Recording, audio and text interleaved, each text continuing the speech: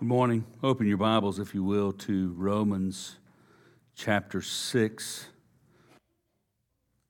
Romans chapter 6 and the end of 5.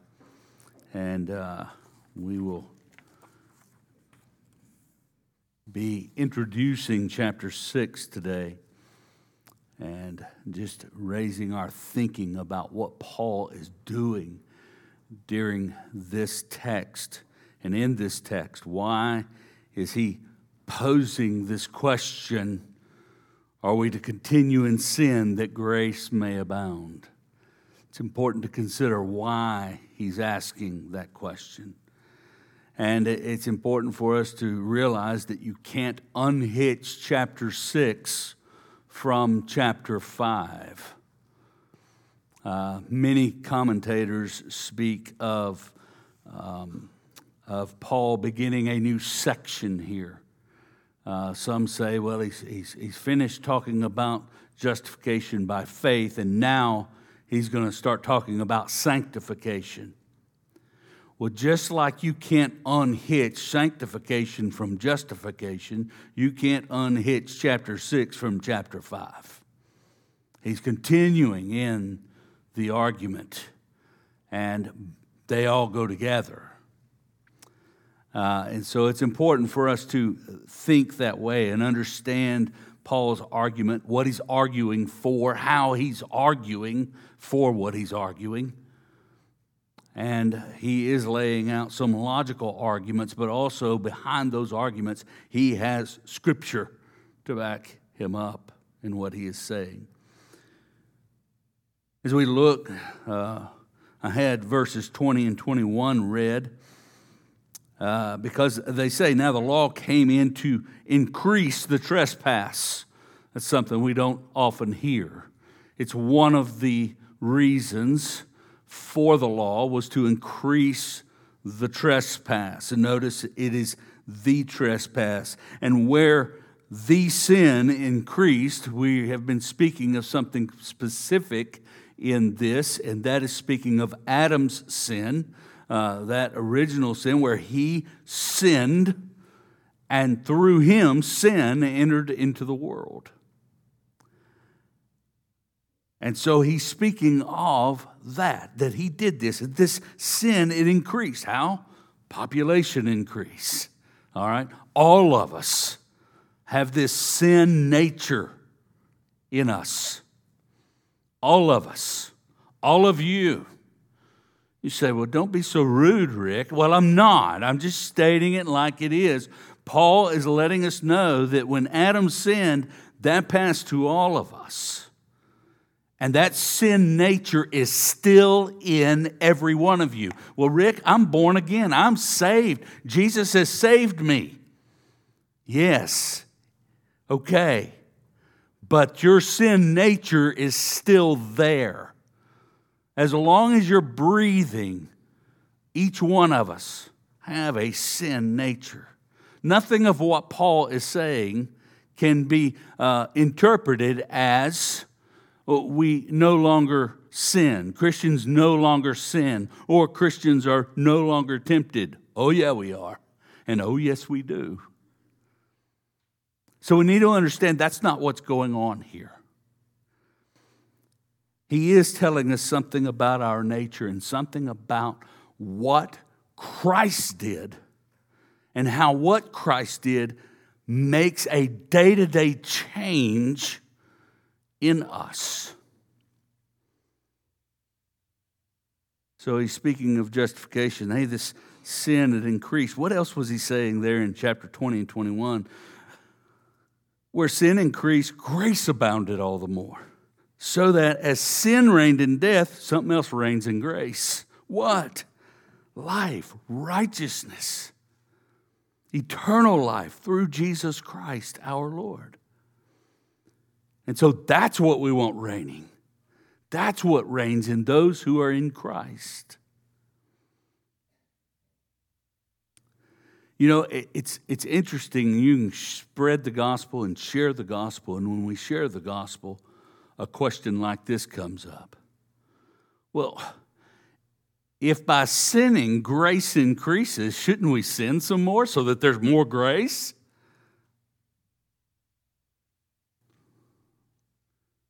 The gospel can lead to that kind of thinking. And Paul wants to make sure that the legalists who think that, they understand something.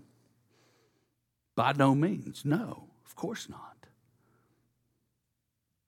So I want us to think about this, and I want us to understand that Paul is talking very much about the mechanics of a spirit-filled, spirit-led life. I'll explain that a little more later, but in this text, and what I'm introducing today, only going through verse 4, he's talking about the mechanics of the spirit-led, spirit-filled life of a believer. I hope to help y'all to understand what I mean by that as we look and we think about Paul's argument, which, by the way, Paul is pointing out something, and my first point is simply this: non sequitur. The question that they ask does not follow the gospel. It does not follow what Paul is saying, and that's how he begins his argument, and that's how he argues throughout. But the second thing I want us to look at today is the importance of the union we have in Christ. That's Paul's argument. He tells them about their argument. Your argument doesn't follow. But let me give you this argument. We're united with Christ. And then lastly, I want us to see the expectation of the gospel and the expectation of being united with Christ is a new life. That's what he's pointing to. So first of all, I want us to look what Paul is saying. What shall we say then? And Paul's not asking this question. This is not a question that Paul says, look, this is the natural question that ought to flow from this. No, that's not what he's saying. Instead, what's going on is he's asking for others around him. This is a question that he's been asked by others. He hasn't actually been to Rome. He hasn't actually been to Rome and shared the gospel there. Instead, what we see here is we see that Paul is bringing up an argument. He's bringing up an argument that he's heard over and over again as he shares the gospel. And that is, are we to continue in sin that grace may abound? That comes from the Jews. These Jews that put so much stock in the law. So much stock both in the judicial law, so much stock in the ceremonial law. And they're saying, well, if that's true, Paul, I mean, it's ridiculous what you're saying. Then we should just keep on sinning and sin even more so that grace will abound. Paul said that doesn't follow. That's an absolute non sequitur. And he answers that in this way: by no means. Okay, Paul got a little emotional there. That's what happened. That's his first response. His first response was an emotional response. Anybody ever have one of those? You know? Dad, can I blow up the car? What? Y'all ever do that? Okay, that's what Paul's doing here. You know? Kids, don't go home and ask your dad that. I just gave you his answer. All right? That's his emotional response. Can we understand and grab hold of Paul is just shocked that this question keeps coming up over and over and over again? By no means. Of course not. So the first response is this emotional response.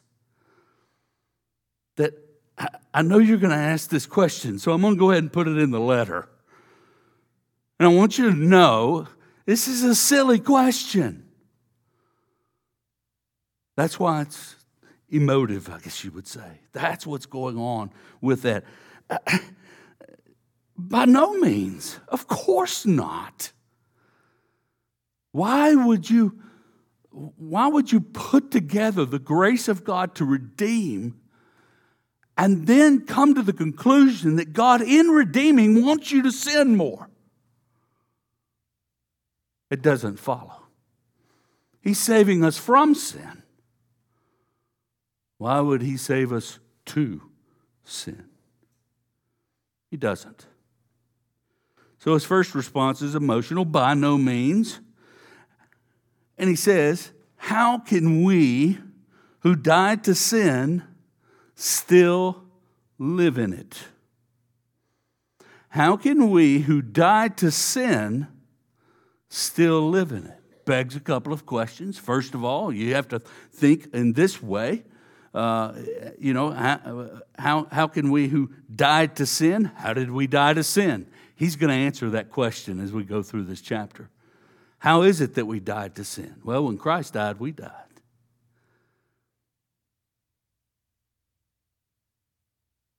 How can we die to sin and still live in sin? Well, you can't, because it's dead to you. That doesn't mean that Christians don't sin. And it doesn't mean that Christians can't be tempted to sin. It means instead that they don't go together. Those who have died to sin and living in sin, they don't go together. They don't mix. It's like oil and water. They can't coexist. How can we who died to sin still live in it? You see the mechanical aspect of that? What we have here is we have gears that do not mesh. We have something that cannot be. You can't go forward and backward at the same time. Now, we had a big crowd at the house yesterday. Most of them were kids who wanted rides on the four-wheeler. And I'm going to tell you, when you take that four-wheeler and you put it in gear, it will go. All right? But if you put it in reverse, you better stop first, because you're going to blow something apart by just slamming it into reverse if you're going full tilt forward. It's not going to be a pretty sight. Something bad is going to happen. Paul's saying you can't do both of these things. They don't go together. One does not follow the other. Dying to sin does not follow living in sin.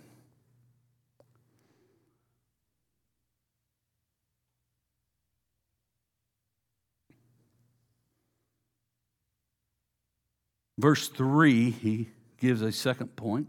Notice he starts this chapter off with 4 questions.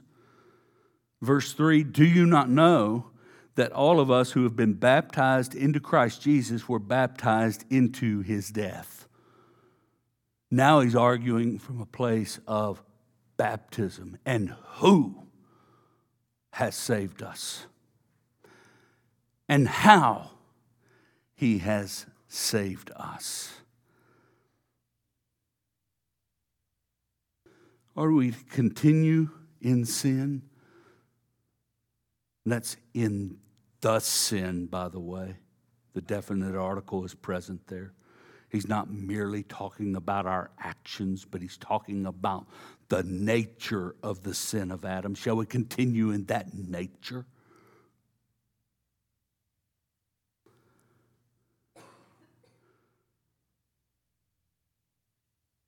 The second argument is, do you not know that all of us who have been baptized into Christ Jesus were baptized into his death? How can we baptize those who are immersed, those who are identified with Christ, be identified with both sin and Christ?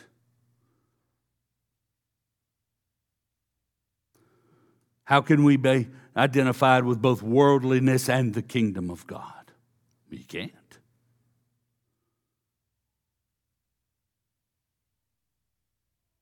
Paul here, when he's talking about us being baptized. That word baptized, it's this. Here's a definition. The introduction or placing of a person or thing into a new environment or into union with something else so as to alter its condition or its relationship to its previous environment or condition. You say, that's kind of technical for baptism, don't you think? Well, not really. The word literally means to immerse, okay? And specifically to immerse in water. To be baptized is to be immersed. And we're talking about mode there, but we need to be talking about defining. We've been baptized into Christ. Now, he is talking about baptism, when we're baptized, and what the symbol of baptism means. But he's running deep with this, and that's why we're not going to cover it all today, giving you general overview of what's happening in this chapter. But he speaks of us being baptized into Christ. There is a sense here in being baptized that we are identified with him. We are baptized into. It's a preposition that speaks of coming from outside and going inside. In being in Christ. Paul's favorite phrase. We've been baptized, identified, immersed in. You know what happens when immersion happens? I'm not talking about immersion in water. I'm talking about immersion in something, in a society, in a culture, in a language. Years ago, I was working with a group of people, and many of them were Hispanic. And I discovered pretty quick language is not my thing, okay? I figured out what they were saying when they said baño. I figured it out the hard way. I didn't know what they were saying, but I figured it out the hard way. And it's kind of like, well, they kept telling you they need to go to the bathroom. No, they didn't. Yeah, baño. What? But there was a school, I thought about going to it, down in San Antonio. It's a seminary down there. And what they do is they have an immersive language school. And you get in that school and nobody speaks English to you. You have no choice but to learn it. You're immersed in nothing but the Spanish language. I mean, yeah, you got books and everything, but you got to figure it out. And you're immersed in it. And you're identified with that language. And as you pick up that language, you start speaking more and more, and they start understanding you. That's pretty good. You know, you're doing all right. We understand you. You're talking like you're 3, but, you know. But we know what you're saying. Immersion. You become like that language. You speak that language. Baptism is more than just being put into water. It's coming into union with Jesus Christ. And that's what Paul is arguing for here. Baptism is the introduction or placing of a person or thing into a new environment and into union with something else so as to alter its condition or its relationship to its previous environment and culture. In other words, we're still in the world, but we're not of the world. We're in the world and we're of Jesus Christ and his kingdom.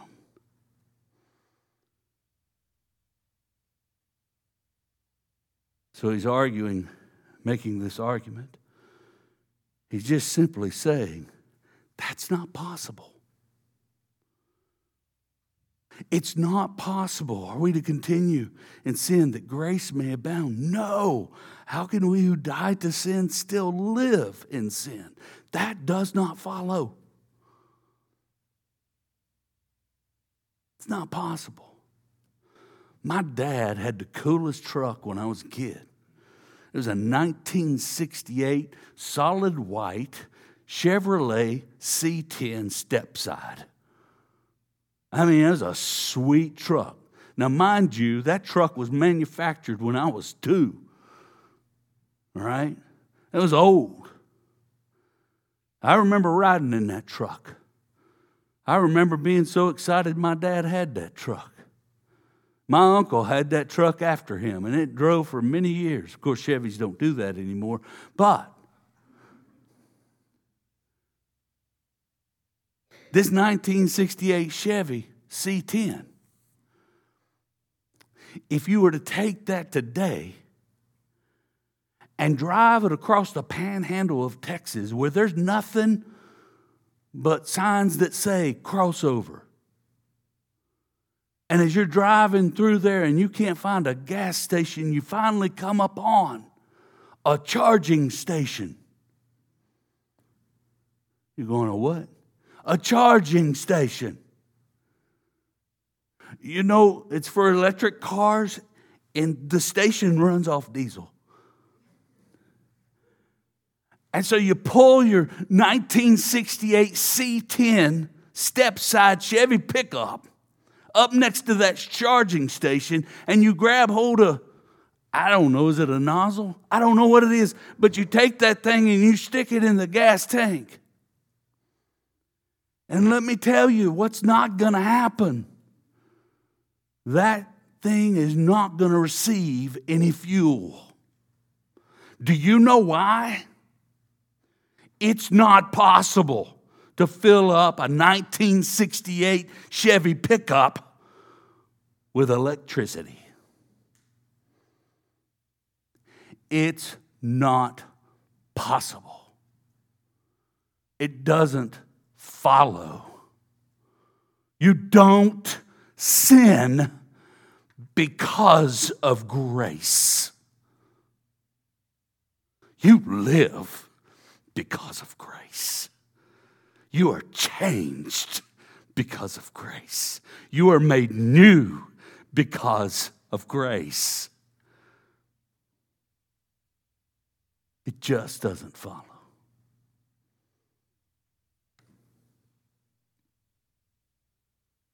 Paul said your argument doesn't have any merit.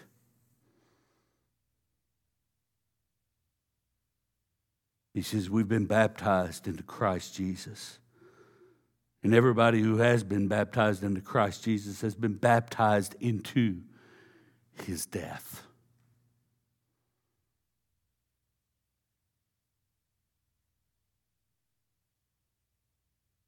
Verse 4, we were buried therefore with him in baptism into his death.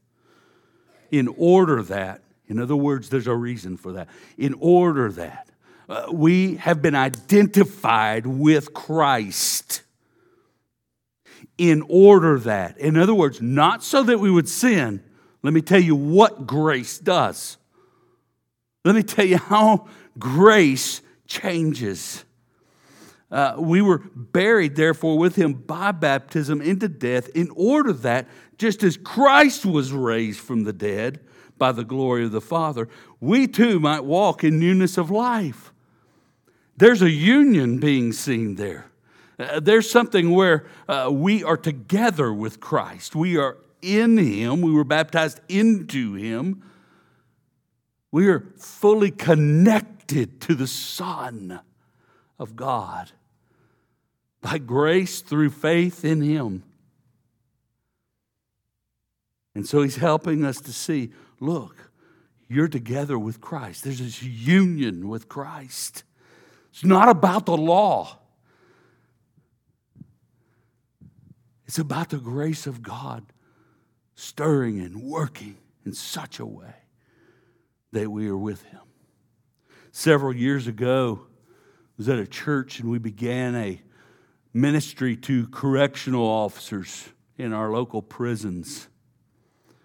And as we were preparing to begin that, I went and I had a meeting with the warden of Cofield Unit.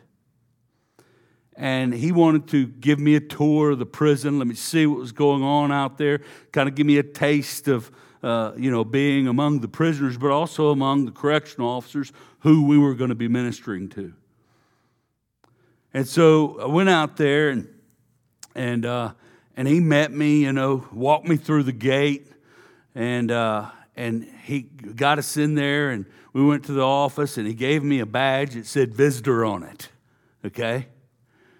And then he said, okay, you got that badge that says visitor, just go and walk through, help yourself, see everything. No, that's not what he did, because I would have never got the first gate open with a visitor badge on, all right? That wouldn't have happened. No, instead, he put the visitor badge on me and said, come on. And we walked up to the gate. They didn't ask him for identification. They didn't ask him, who are you?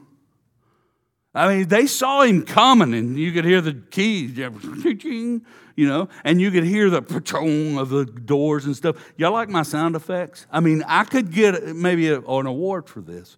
But the doors would, they would unlatch, and you'd walk through them. There he was. Wherever he went, I was able to go. We went to administrative segregation. We went to the general population. We went to the cafeterias. We even ate lunch there.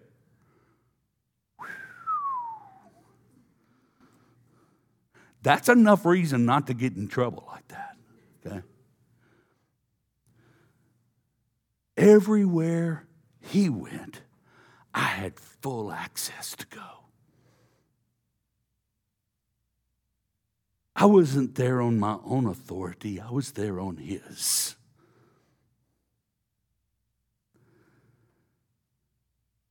And folks, I want you to know that we live and breathe and have our existence only because of the authority of the living God through Jesus Christ our Lord.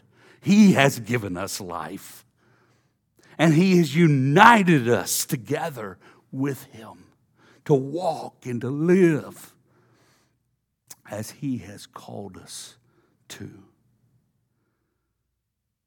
I want to look at a couple of references that help us to see the effect of this union that we have in Christ and how that leads to newness of life. And as we go through this chapter, we're going to see that unpacked, and we're going to see how he is changing us. So we notice here that in verse 4 that he tells us we're buried. Why? So that just as Christ was raised from the dead by the glory of the Father, we too might walk in newness of life. How is this even possible? Look at verse 6. We knew that our old self was crucified with him in order that the body of sin might be brought to nothing, so that we would no longer be enslaved to sin. What he has done has an effect on our lives. Let me read a few passages. First of all, in Romans 6:11, we'll see that in a few weeks. So you must also consider yourselves dead to sin and alive to God in Christ Jesus. There's that union again.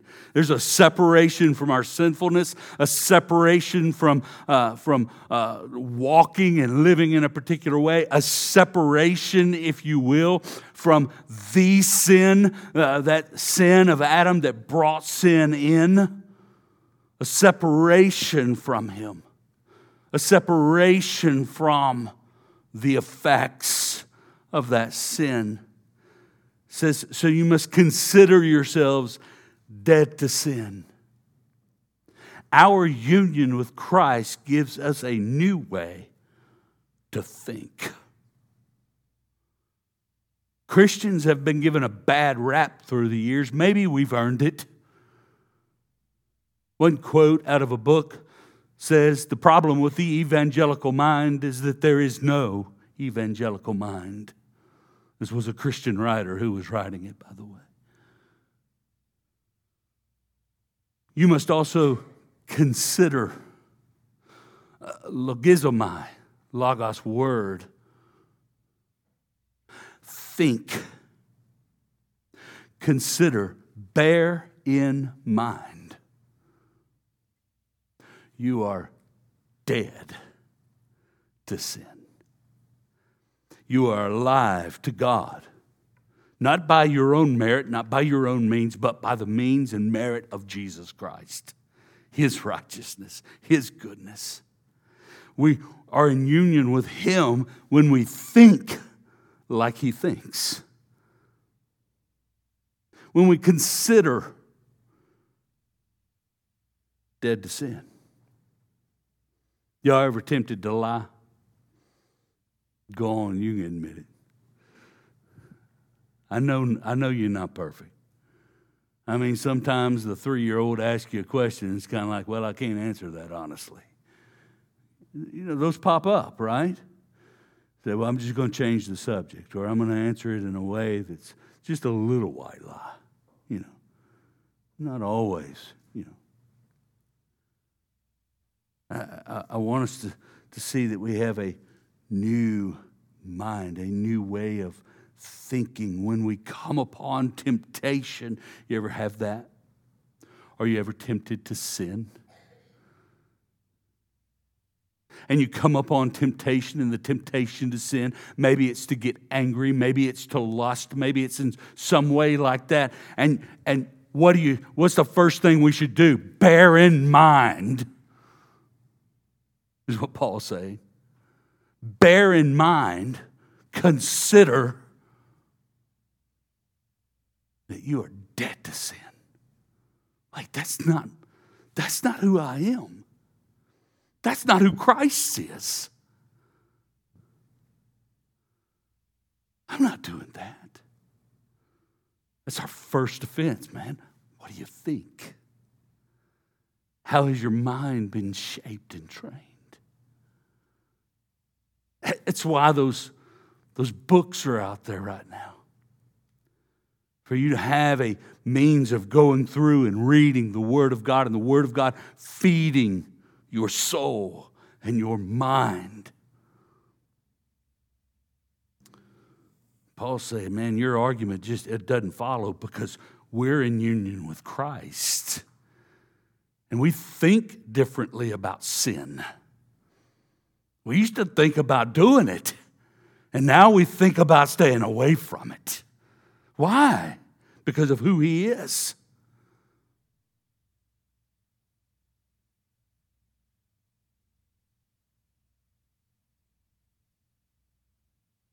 Next, in Romans chapter 7, verse 4,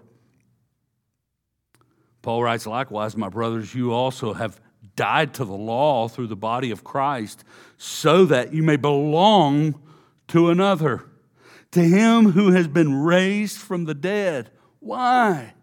In order that we may bear fruit for God. That's why. Paul's saying, you know what? When we're united to Christ in this way, the sin nature hasn't gone away, but it's been disarmed. And I want you to know that you've died to the law. You've died to sin. What does it say in verse 7? For one who has died has been set free from sin. Colossians 2:20. If with Christ you died to the elemental spirits of the world, why, as if you were still alive in the world, do you submit to regulations of doing things that people say, you know what, if you'll do this, you'll feel better about yourself? Really, regulations of the law? No. Those do you no good. It's being united to Christ, who Himself bore our sins in His body on the tree, that we might die to sin and live to righteousness. By His wounds you have been healed.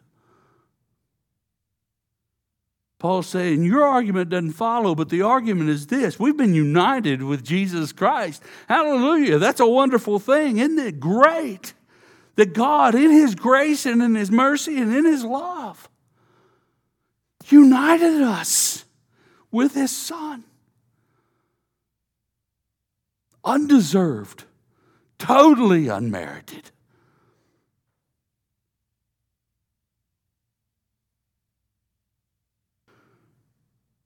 For one who has died has been set free from sin. Verse 6, so that we would no longer be enslaved to sin. That term, enslaved to sin, just kind of brings up the concept and the imagery, if you will, of a slave shackled. And understand, we were shackled to the sin nature. We were shackled to sin. We couldn't get loose from it and shackle ourselves to righteousness. We couldn't do anything with it. As a matter of fact, we loved the shackles. We lived for those shackles. But the imagery here is that we have been set free. They've been unlocked. It's like going in the prison. And those doors, boom, gate comes open. Your cell opens up. What's going on here? I'm afraid to step out because looking for the guard, to escort you somewhere. What's going on? You stick your head out just a little bit. Hey, what's going on? You're free. What do you mean I'm free? You're free. The judge said you could go. Wait a minute, what judge? The judge. He said you could go. On what basis? Oh, you've been redeemed. The price has been paid. The penalty has been paid. Your penalty has been paid. You're free to go. You got a piece of paper or something that says it's okay? Look, can't you just believe my word? It's okay to go.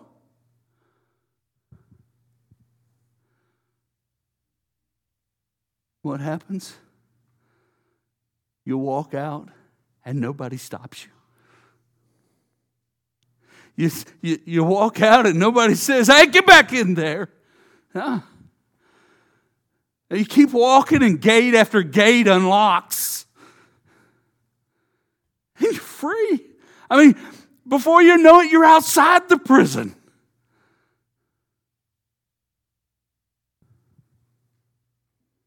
Done. Unshackled. Paul's saying that's why he died. That's who we are. This is a new nature. And the effect is you're free from sin. You don't have to live in it anymore. It's no longer the option. You have a new option that takes an old life and it turns it into a new life. You've been set free. Well, what will you do with that freedom? And we're back up to the original question. Well, should we just go on sinning? No, you've been set free. Because the other side of the scenario I just played out is that you don't believe that you're free, even though the door's open and the chains are off. I'm not going anywhere. I'm staying locked up.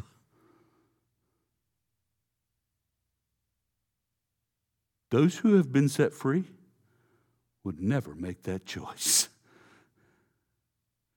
Those who the chains have fallen and the doors are open and everything's not seen through bars anymore, they're not staying.